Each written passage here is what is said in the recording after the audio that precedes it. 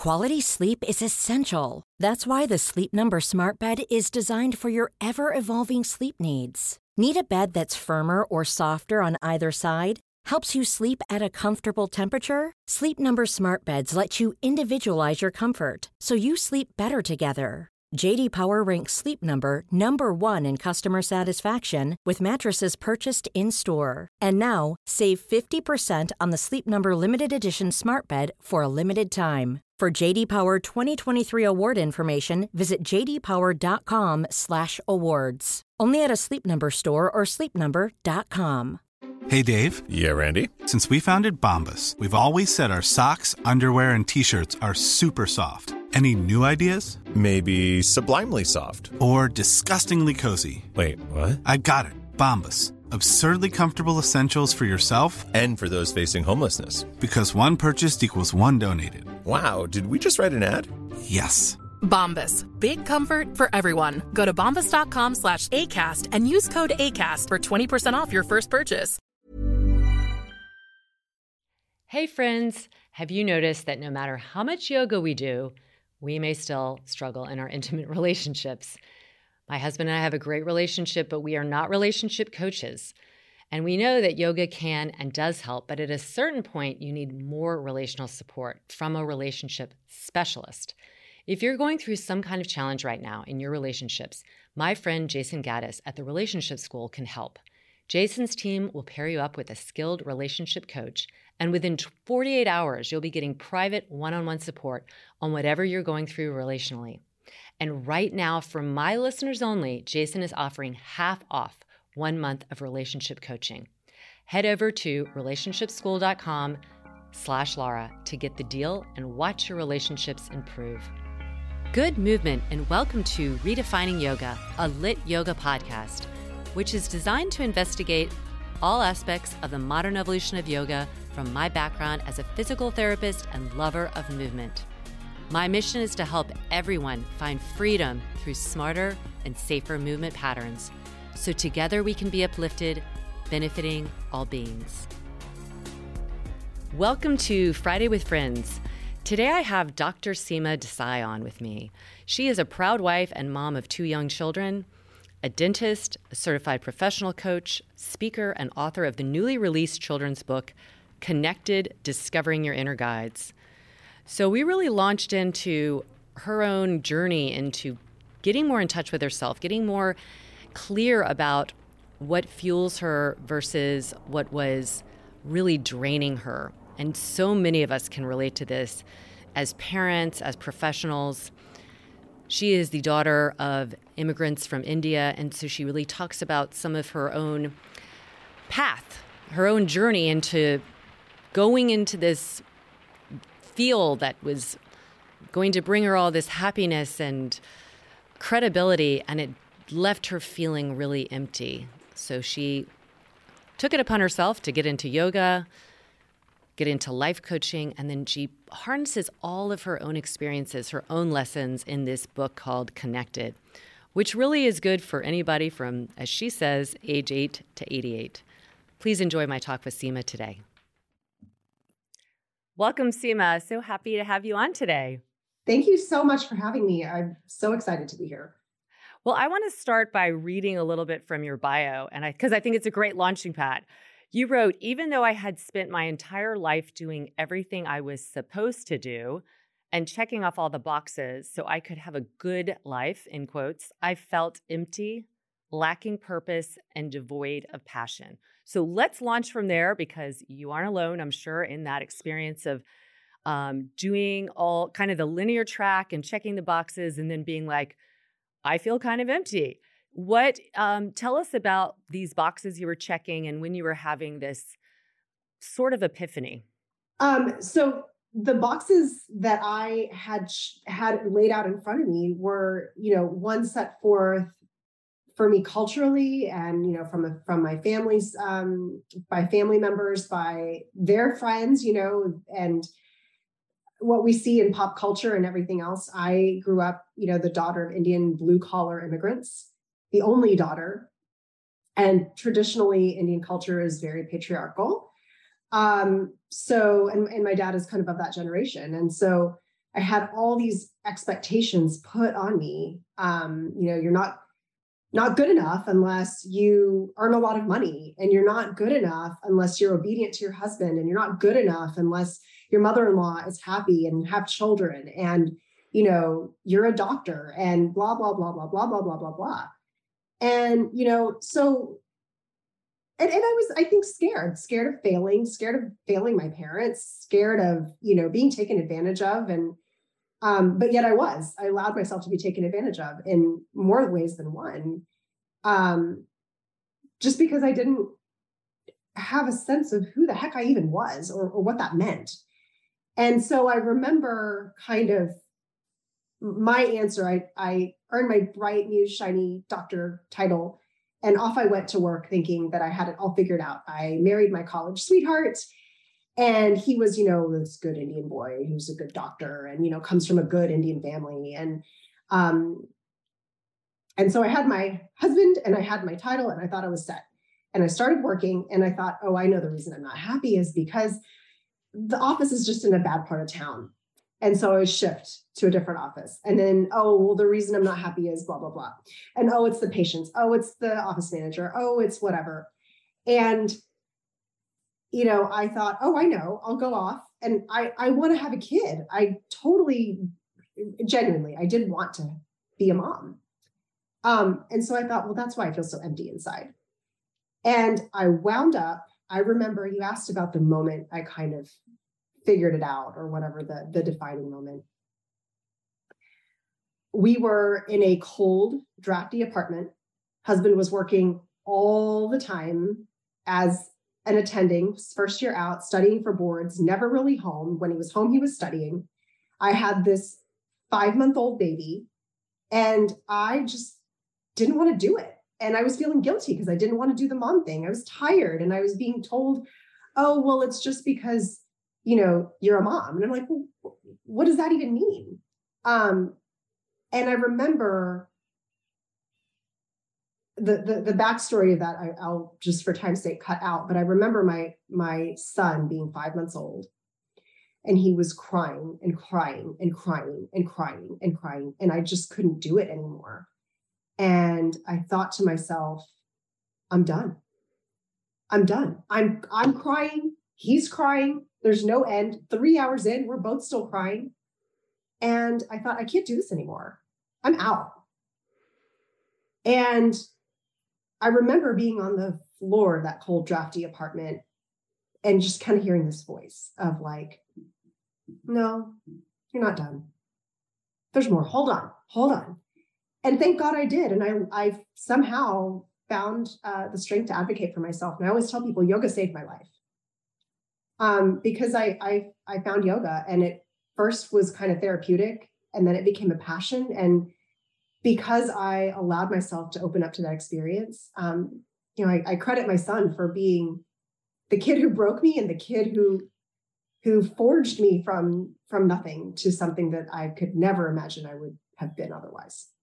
Oh my gosh, I feel like I have tears in my eyes. There's so much there that so many women can relate to. This, it's a crown of sorts that's been placed on us as the matriarch, as the person who's also supposed to take care of everything, and yet also the added modern day pressure of being more than a mom, having a career. And it's, it used to be, I remember in the 80s, there was this kind of idea of being a super mom. And I think we've all realized that is not possible to be really excellent at all things. And that's the pressure you were feeling. And it's so interesting you had that sensation, all the sensorial memories of that, the cold and the surroundings and the crying and that what that was doing to your nervous system. And I think probably every mom can relate to that, or any single parent or a dad who's the primary caregiver can relate to that. But I really commend you, because I imagine that not only having the pressures of just being a woman, but adding on to that the cultural, residue of your parents' expectations, that was probably a lot to break through and forge a different path. So tell us a little bit about this path that you started. So you discovered yoga, and what did it do for you right away? So at first it was just an excuse to get out of the house. I when I told my husband, I was like, something's wrong with me, he denied it because it was easier, And so that was kind of our compromise. And when I say this, I always want to caveat, he was doing the best he could with what he had. Parents raised me with doing the best with what they could too. So lots of grace for everybody who's just trying to do their best. And here we are landing in this sticky situation. But so our compromise was, maybe you just needed to get out of the house. So for an hour, I think 2 or 3 times a week, we somehow managed to let me have that time. And so it was interesting. I actually it was a hot yoga class, and camel pose, Ustrasana, was one that I just couldn't do. Not surprisingly now, but in the moment then I was just like, I can't do it. I cannot get myself. And yes, there's spinal flexibility was part of it, but all the depression and, opening up that chakra and everything else. And, it was just interesting because now it's one of my favorite asanas. And it's just so funny to see kind of that transition. I'm not sure if I answered your question, but. Yeah, absolutely. Well, I think just what it did for you is it shook you up to release some things that you probably needed to, and give you clarity on things that there's hope, that there's hope beyond those feelings that you were experiencing. And I think that happens a lot, is like when we're in these downward moments or downward spirals, that's all we can feel. And right. I think when we get into our body and just feel something a little bit different, it is that ray of hope that I don't have to be stuck in this feeling that is so burdensome and heavy. Now, how did you connect your being a dentist with doing yoga, becoming a yoga teacher, and et cetera? What went from there, those initial classes in yoga? Yeah. I mean, for a long time, I just went to class, right? Like, and it was interesting because then it sort of started to, all the other limbs of yoga were they weren't really there for me. The idea of, non-judgment and, all the other limbs basically. But I remember kind of when I did finally go back to work, because I stayed at home, because that's what good moms do, is they stay at home. And so I did. And if you're, when I finally did go back to work, there was just so much, right? You talked about building connection with your body and kind of what's going on. And I would kind of feel myself just sort of like, ow, that kind of hurt. Dentistry, nobody tells you, but it's very physically taxing. Very, very, very, very physically taxing.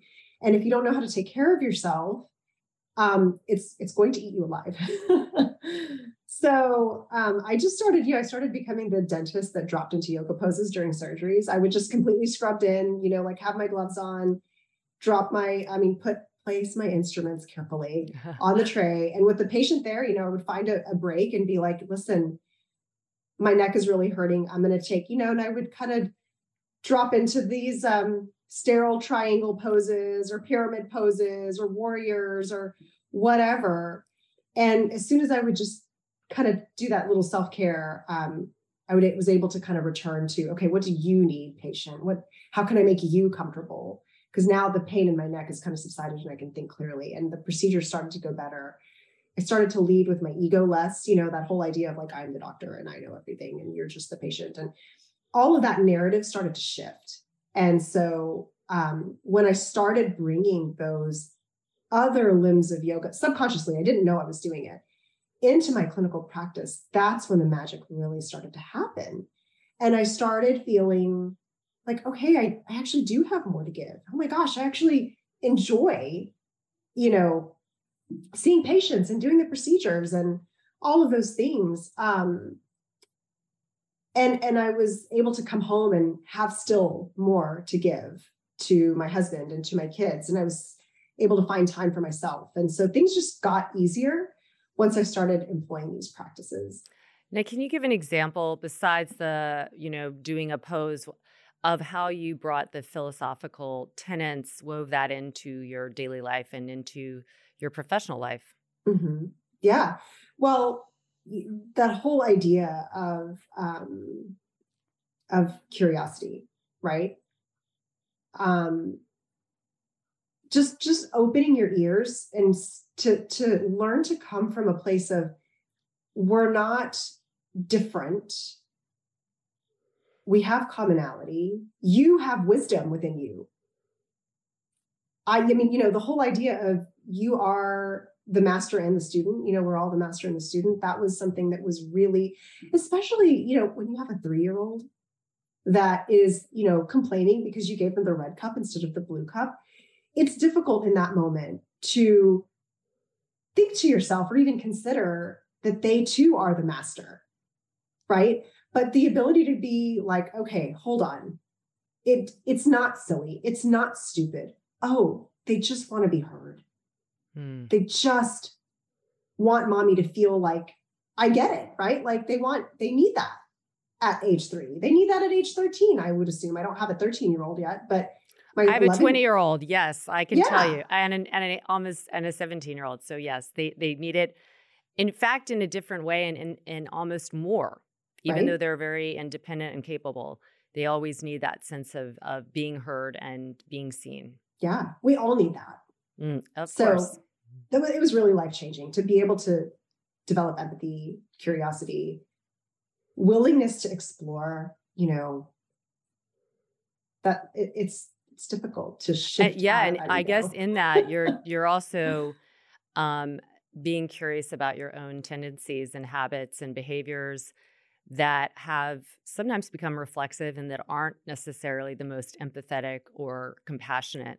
Was there anything that you noticed in your own behaviors that slowly changed with that kind of rising consciousness?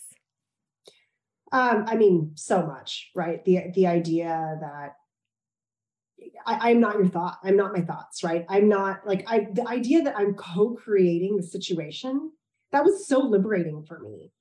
The idea that your thoughts create your words, create your, actions, create your, all of these things that lead to ultimately the co-creation of your life. You're directly responsible for that just by creating awareness for the thoughts and the sensations that come up as a result of them. So liberating. So liberating. And I thought to myself, why aren't they teaching us this when we become doctors? This is what makes a good doctor a great doctor. This is what makes a regular mom. We're all capable of being amazing, but we just don't have that skill set. And our patients deserve it. Our kids deserve it. Our spouses deserve it. But more than anything, we ourselves deserve to lead this way. We're just not taught how. I love that. So you are using that and you're coaching people. Yeah. Can you talk a little bit about how you took that leap? I mean, I'm also in the modern medical model in a lot of ways, and it is not set up for that. It is set up for you listen to your doctor, your PT, your dentist, whatever, and we don't have any, as the patient, as the client, we don't really have any of the power. We're just listening and doing what we're told, and that's how it's set up. And it's like, that is not a good system at all, because we know experience and we know academic, knowledge, but the person who's in front of us has a lot more knowledge about their situation and their feelings. And so, like you said, it has to be a co-creation. It has to be a collaboration, but we're certainly not set up to do that when you go and visit a doctor and you're given 10 minutes to kind of try and figure out all your needs, all your medical needs. And it's, so you're helping other professionals. Yeah.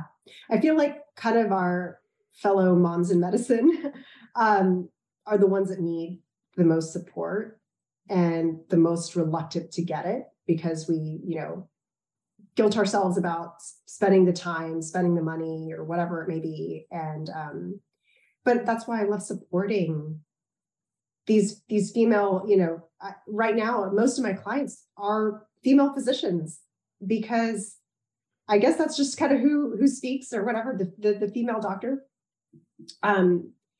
And it's so cool to see how once they begin to source themselves and recognize what limiting beliefs that they've kind of had put on them, or they put on them by themselves, once they start to put those down and explore, and then, a few weeks later, a few months later, whatever the time frame is, to have them come back and be like, oh my gosh,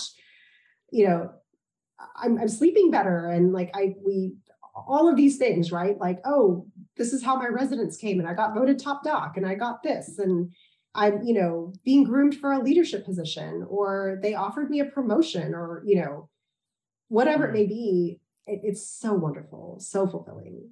I imagine that a lot of those early connections, for anyone, it's such a relief to know actually you're not alone. So whenever people are experiencing this being a mom and being a professional, and I think even though we might read about that there are other people that have these struggles, in those moments, there's a lot of feeling like, this is me, and to actually just realize like, this is a human experience that everybody experiences to some degree. I think that must be so comforting just to start off that way.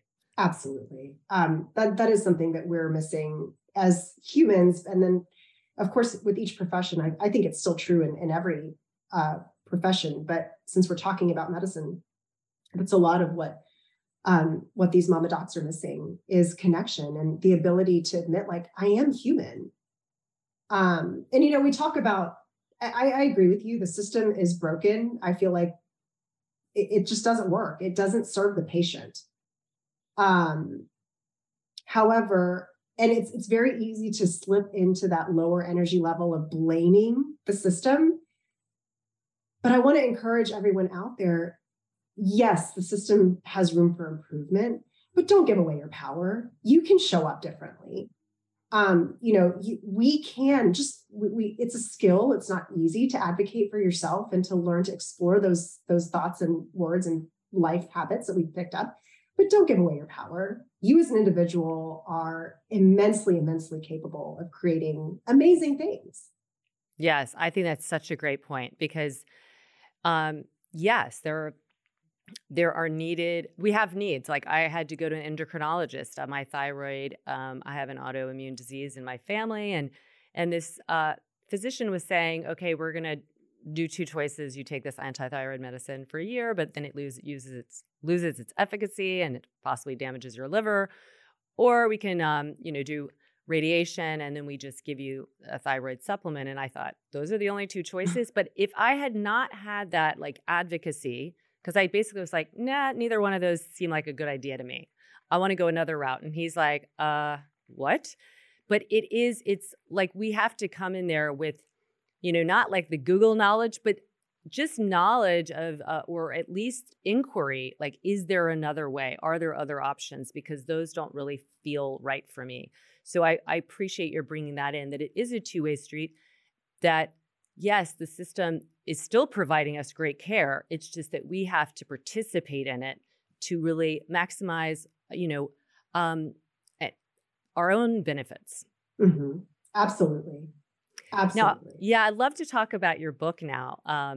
It's called Connected, which is such a great title. But anybody that writes a book, I always want to know, what inspired you to write the book? Well, not surprisingly, like many moms would say, my kids. So I kind of touched on, my own, what the heck is going on story, like the whole idea of looking up one day and being like, wait, I did everything right, and yet I'm really unhappy. What happened? And so I did this deep dive, and, yes, yoga was a part of it. And then I actually hired a life coach to help me and I was learning these lessons that the life coach was, the ideas and concepts that I do talk about in the book. And they were so grabbing and they were so simple, not easy to actually practice, quote unquote, perfectly, but they were simple and easy to understand. And they were so powerful that I was like, you know what? I'm just going to tell my kids about them. See what happens, right? Maybe this might help, because I still felt like I was not the mom I knew I could be, right? Kind of just angry all the time. It was just not, it wasn't a terrible situation, but I knew it could be better. And what a dramatic difference. What a dramatic difference for them to eventually, it didn't take that long for them to start being more empathetic with each other, or, just the whole family dynamic shifted in unimaginable, the most beautiful ways. And I thought, why? They're capable. And this was right as the pandemic was hitting. Okay. So I had then, my daughter was, I think 5, about to be 6. And then my son was 8. So I thought, if they can figure it out, why aren't we? What? Like, I'm sure I could have started sooner. This is amazing. And at the time, I really kind of was having this identity crisis of like, I don't really want to be a dentist anymore, but I feel like, I don't know, like what all the lack of clarity that I had. And the publisher actually approached me because I had been doing some yoga inspired posts on Instagram, and they were like, hey, we want you to write a book. And I was like, I know what I want to write about. And so I literally meditated. I remember this clearly. I was sitting at my dining table. I think it was like June so just a few months into the pandemic. I'm a new meditator relatively. At that point, I was really new. And I sat there for 5 minutes, took some breaths, meditated. And the entire first section of the book that you read, that's pretty much what I wrote down in like an old used spiral. I just kind of hand wrote it out in like 45 minutes. And that was the birth of the book. Now, can you give us some examples of what you started implementing with your children that helped you see, wow, this is really relevant for anyone? Yeah. We mentioned earlier, recognizing your own self-destructive patterns. So in the book, I talk about the guides and the guards. The guards are, essentially that anytime you're in essentially a lower energy emotion, like anger or frustration or guilt or embarrassment or, so on and so forth, just working to create that awareness for myself and then saying, this is just one way to look at the situation, right? What are other ways I could see this? What else might be going on here? Learning that for myself. And then once I got a little bit comfortable doing that internally, I would tell the kids, I'm feeling right now my guard's talking. And I explained what that meant, right? And I was like, so that means I need a time in to talk to my guard and figure out why they're talking. And just kind of modeling that, right? And it would just, now it's called at my house, it's called a time in ticket. And nobody is above getting a time in ticket. You just, if it's dad or mom or brother or sister, and we see that those guards are talking, we have that phrase. And the agreement is we stop. And we either come together, have a hug or something, or we just step away, do what we need to do to kind of recenter and then try again. I love that. I love that because like you're teaching children at such a young age, this idea of feeling a feeling, but not necessarily reacting to it, but really becoming more aware of why you might be feeling that way. Right. And that's such a ingredient for resilience that we all need, but especially kids having that at their age, it's just going to benefit them greatly. Mm-hmm. So what else do you have in the book? Is this made mostly for children or is it made for any age? If you're 8 or 80, I think there's something in here for you.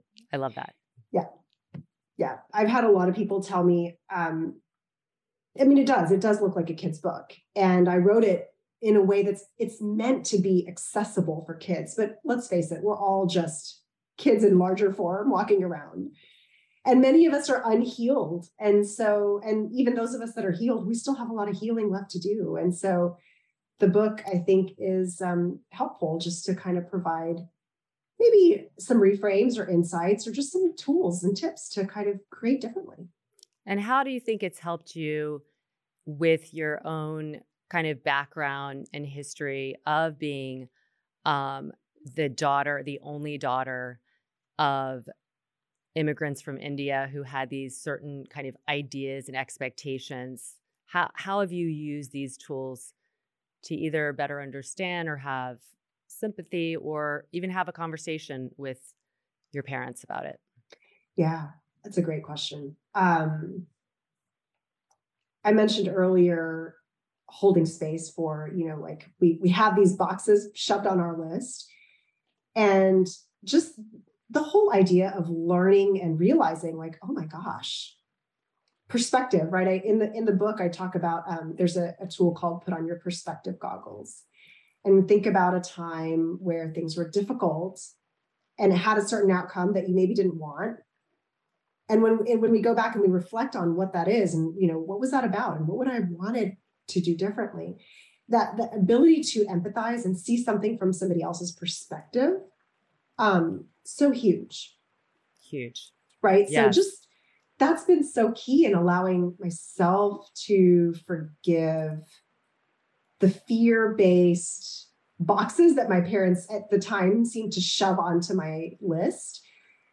I mean, I can't imagine how difficult must it be for you to leave your entire family, come here with no money, you have no college degree, and land in a country where the culture is foreign. And I mean, this was the 80s. So this whole idea, like there's an Indian store every direction within 5 miles of my house now. That was not the case back in the day. And I grew up in a small town in Texas. I was ostracized for being Hindu, for being, my hair smelled funny and, my mom sounded funny and, all of these things. And just to have compassion for all that they went through. For me, they did it for me and no one else. They didn't do it for themselves. Yeah. Wow. I think that's so important to have for our parents. Like you said, they had the skills that they had at that time. And I think, like you said, to just be able to hold that grace and space for them, whether they change or not, that's not that, that's going to be on them, but that we aren't trying to change them, that we're just trying to accept from that different lens of appreciation. I love that. So what is next in store for you? What is now that you've written a book, do you want to go on tour? Do you want to do, write more books? What is your vision now? I want this book to make an impact on a larger scale. I think it's a good book. I think it's a great book. And I think that people that read it have all said kind of similar things. Oh my gosh, I wish I'd had this as a kid. Or, oh, this has made life with my, 10-year-old so much easier, or whatever it may be. And I can't help but wonder what life would be like for our children and for the future if we could teach them these skills of befriending all of them, not just the parts of life that they're good at. I want this book to make an impact. I want to amplify it. A book tour would be amazing. I would love that. And I want to continue to make an impact, with coaching as well and speaking as well. So all of these things, one of the things that I spend a lot of philanthropic time and effort on is creating learning equality in underserved children, in underserved populations through an organization called Pratham. They started in India and now we're expanding globally, and education is kind of, it's why I'm able to be here talking to you today. And it's a human right. It's a basic human right. And I believe that we should all have it. And I believe that the lessons that are in my book are part of our basic human rights to know. Oh, I love that. Well, everyone, make sure you check out Connected. It'll be in the show notes for sure. Thank you, Seema, for taking time to share your history, your passions, your struggles, and ultimately this path to creating this wonderful book of connection and getting in touch with our emotions and how to best embrace them or challenge them to be our better selves. So thank you so much. I'm so grateful for your allowance of time and space. And thank you to all the listeners out there who have made time for themselves to hear my message. So thank you so much. Yes, amen to that. And for everybody who's listening, as always, I'm pulling for you.